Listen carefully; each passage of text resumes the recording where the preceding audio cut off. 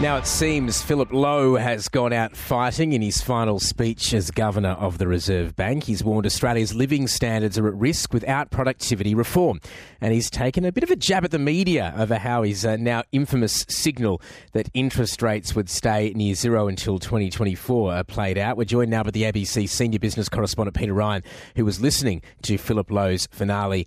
Peter, thanks as always for your time. Philip Lowe's copped a lot of criticism as Governor of the Reserve Bank, especially, of course, recently with these surging interest rates. But how much of that's been justified? Well, good morning, Tom. Even Philip Lowe concedes that at times he had a communication problem, even though there has been a lot of praise for Philip Lowe actually being the best central bank communicator in a very, very long time. And addressing the Annika Foundation in Sydney, Mr. Lowe said there was a lot to be learned, especially from the pandemic, which he's put down as his biggest challenge ahead of inflation. Of course, slashing interest rates to zero after that, on real fears of 15% unemployment at times, no vaccine in sight maybe for years, and temporary morgues being set up. Mr. Lowe says that in hindsight there was probably too much emergency stimulus, that in turn stoked inflation. Of course, since May last year, 12 interest rate rises and 4 percentage points of pain for some borrowers who took on too much debt. But in a jab at the media, Mr. Lowe, who became a target for the paparazzi and at times had TV crews outside his Sydney home, says he didn't have a crystal ball, but he accepts how he'll be remembered.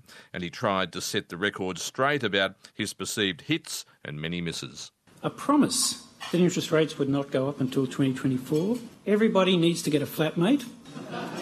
Everybody needs to work more hours to make ends meet. And young adults should stay at home because of the rental crisis. Yet I did not make any of those points.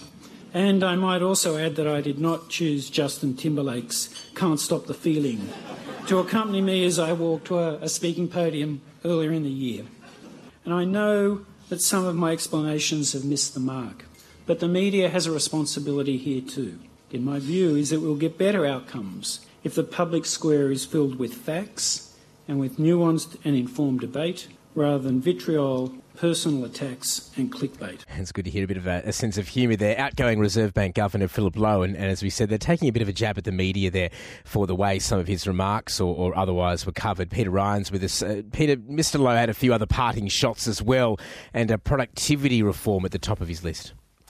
Yeah, that's right, Tom. It's been a constant refrain. I can't recall any speech that Philip Lowe's made where he hasn't talked about productivity, but he's saying that productivity growth is central to future prosperity, living standards and higher wages. So public services that Australians take for granted, like Medicare and the NDIS, can continue to be funded with turbulent economic times ahead. Mr. Lowe's also said runaway housing prices we've seen, not just because of lower interest rates for a longer period, but because of choices that politicians have made or probably haven't made about taxing and housing investment. He didn't mention negative gearing, but that was pretty much the elephant in the room.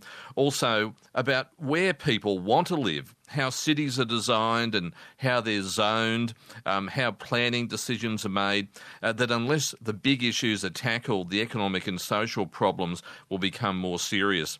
Now, Mr. Lowe handed over an interesting coffee mug, glass half full, that he inherited from his predecessor, Glenn Stevens, that he's going to be giving that to Michelle Bullock, who he thinks he's probably going to be needing that, and she'll be taking over from Philip Lowe as Governor on September the 18th, and that's the end to a 43-year career for Philip Lowe. Yeah, I'm sure it'll occupy a special part of her mantelpiece. Now, that was Philip Lowe's swan song, but as he was speaking, the corporate watchdog was finalising legal action against Australia's biggest superannuation fund. I just want to ask you that about this before I let you go, Peter. Tell us what happened there.